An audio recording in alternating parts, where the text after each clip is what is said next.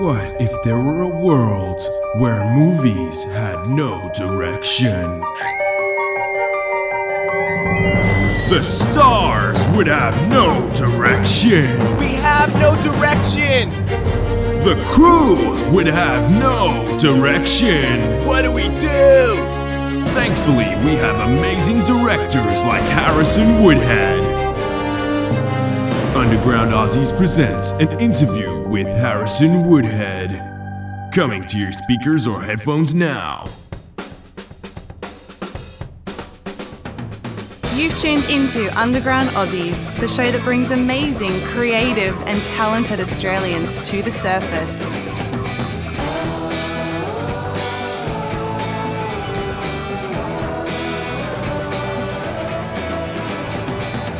Today I'm here in Underground Aussies HQ with one of Australia's up-and-coming film directors, Harrison Woodhead. Thanks for joining me today, Harrison. Hi, thanks for inviting me here.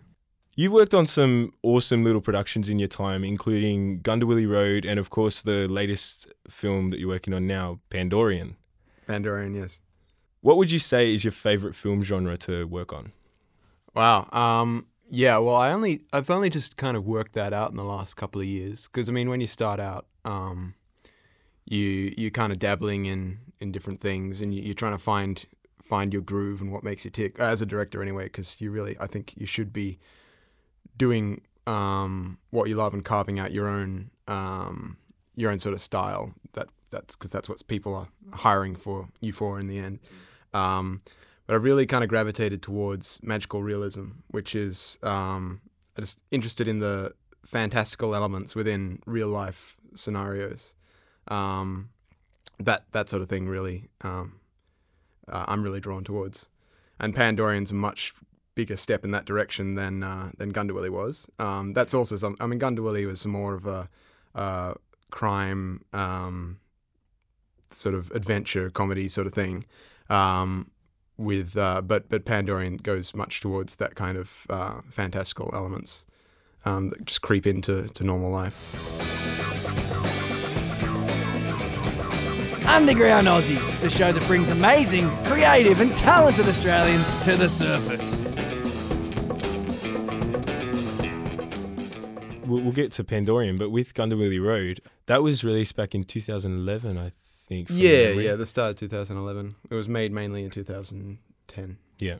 That film was starring Peter Flaherty and it received great reception Australia-wide. I mean, even winning Best Film at the Melbourne Shortcut Festival. Can you tell the listeners a little bit about Gundawilli Road? It won a lot of Best Actor awards as well, and he did a fantastic job. It's basically about a man who sees a young girl being kidnapped and then tries to save her, but it all goes disastrously wrong. And I wouldn't call it. It's not a comedy, but it's certainly got comedic elements in it, and Peter's a very funny guy. It was really like a serious, dark story cast with comedians, and it turns out to be a lot of fun. It was actually just a graduation project. We were meant to make a film which is like 8 minutes long, but I never really do what I'm told, and we ended up making this half-hour film, and everyone was like, "Oh God, you guys are gonna screw this up," and we came out at the end with this half-hour film, and it was pretty well received. So that was fun to kind of stick it to the man there. But it was really just a student film, and it's become something a little bit more than that. You mentioned a bit about Pandorian. Could you tell our listeners a little bit about the movie that's coming out soon or relatively soon? Look, let's hope so. It's kind of out of my hands at the moment. It's very it's got a lot of visual effects. Very heavy sound design to it, so that's where it is at the moment.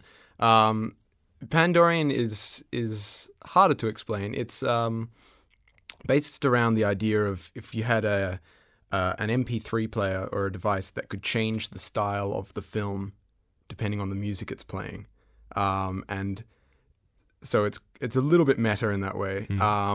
This girl ends up with this device, and it's kind of infecting her with this disease, and her older sister's going to try and figure out what this is, what's going on with her sister, why this thing is what it is, and try and stop all these people who are trying to get it from them. And it's basically a 20-minute supernatural thriller about about those events. You mentioned the whole visual effects sort of thing. I heard through the grapevine that you have a pretty impressive production crew behind that. What sort of people are we talking? We have all our visual effects guys are from Animal Logic and Fuel VFX, which do like Iron Man 3, Happy Feet, The Avengers, or Lego Movie, all those sorts of films. They were just friends from uni. We were just very lucky to be friends with these people, and that was one of the main reasons I did study, is to meet like-minded people who I could work with in the future, and that turned out really well, and they've been fantastic. We have Carl Rowling did all our fight scenes. He was our fight director. He's choreographed all the lightsaber fights in Star Wars in episodes 2 and 3. Wow.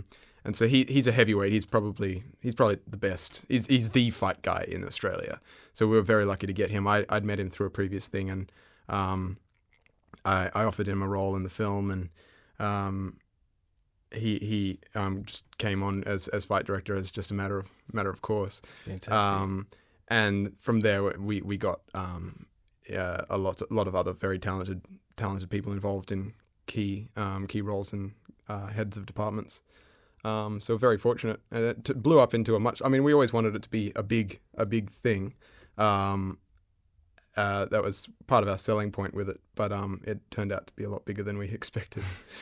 Yeah. So we had there was this one moment when we were trying to figure out how to get these two characters to fly across a room, and I'm thinking, well, how do we do it on the no budget we had? We just get them to jump out of frame and do a bunch of cuts to make it look real. And I went to the cinematographer, and he's like, "Yeah, it could work, but it'd be really good if you could get some wires." And I'm just like, "Yeah, okay."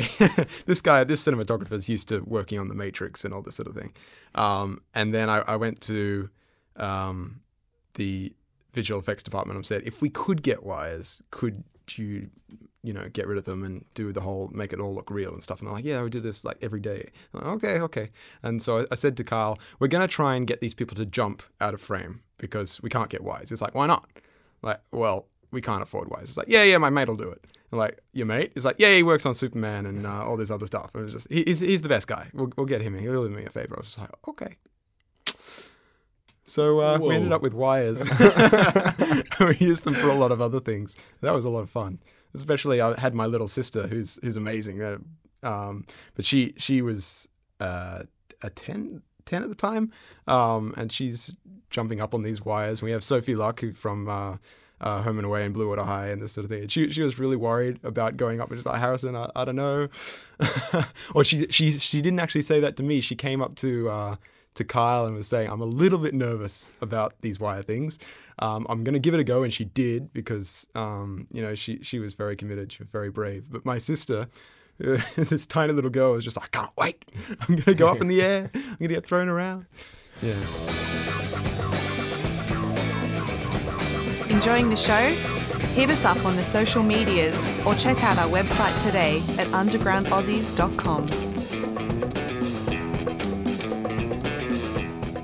That would have been fun. So you've never worked on anything like that in terms of wires and big scenes like that? I certainly haven't directed anything like that before that. So that was an experience for me. I mean, it didn't really change my job very much at all. I mean, these things are handled by people who know what they're doing.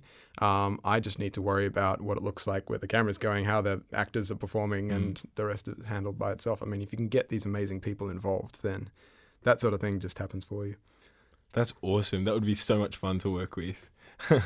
With Pandorian, you mentioned the budget and things like that. I saw that everything was made possible via Possible, the crowdfunding website. Yep, very good. Nice little pun there.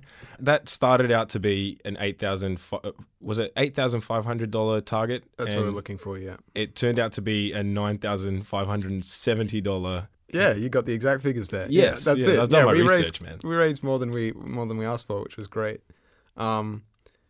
It's a great platform to get things like this off the ground, where there's no when you don't have the connections, but you've just got an idea, whether it's a film or something else.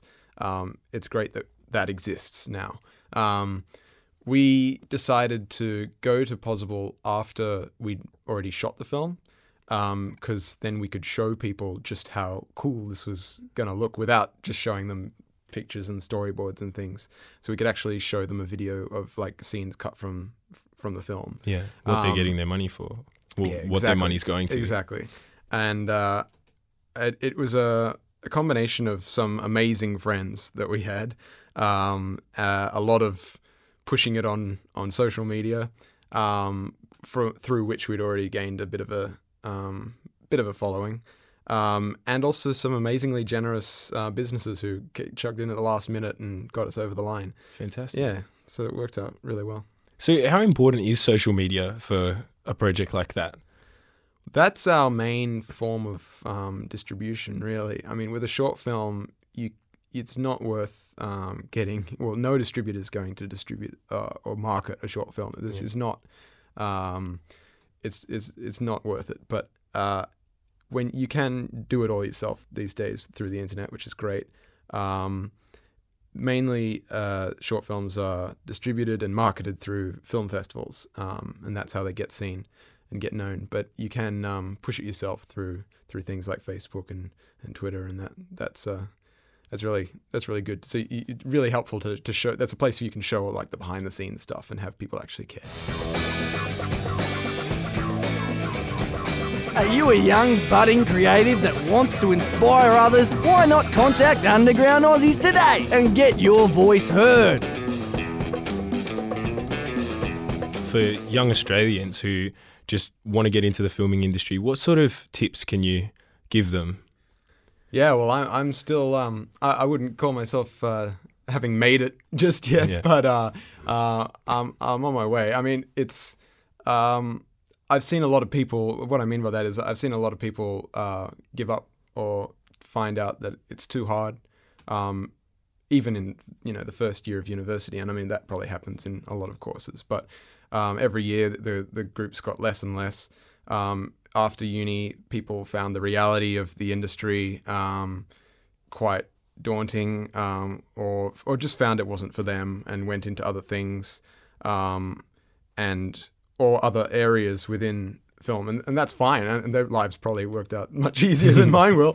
But if you want to make it, you just got to be the person who just keeps doing it, and not giving up and believing that you can. Eventually you're going to have to convince other people that you can as well. So no one's going to give you, if you want to be a director especially, I mean, with other roles are probably, much easier lives to lead than directing, but because other people will give you those opportunities if you show that you can, if you show you can do something. But with the director, you really need to, or a producer, you really need to do things yourself and go out there and don't be afraid to just make something so that people can see that you can make something. Yeah, of course. Because people aren't going to hire you unless you've done something before. Yeah. Oh, fantastic. Well, thanks very much. That's probably all we've got time for today. Thanks very much for coming in, Harrison. Best of luck with your creative future, man. Bye for now. Thanks for tuning into Underground Aussies, the show that brings amazing, creative and talented Australians to the surface.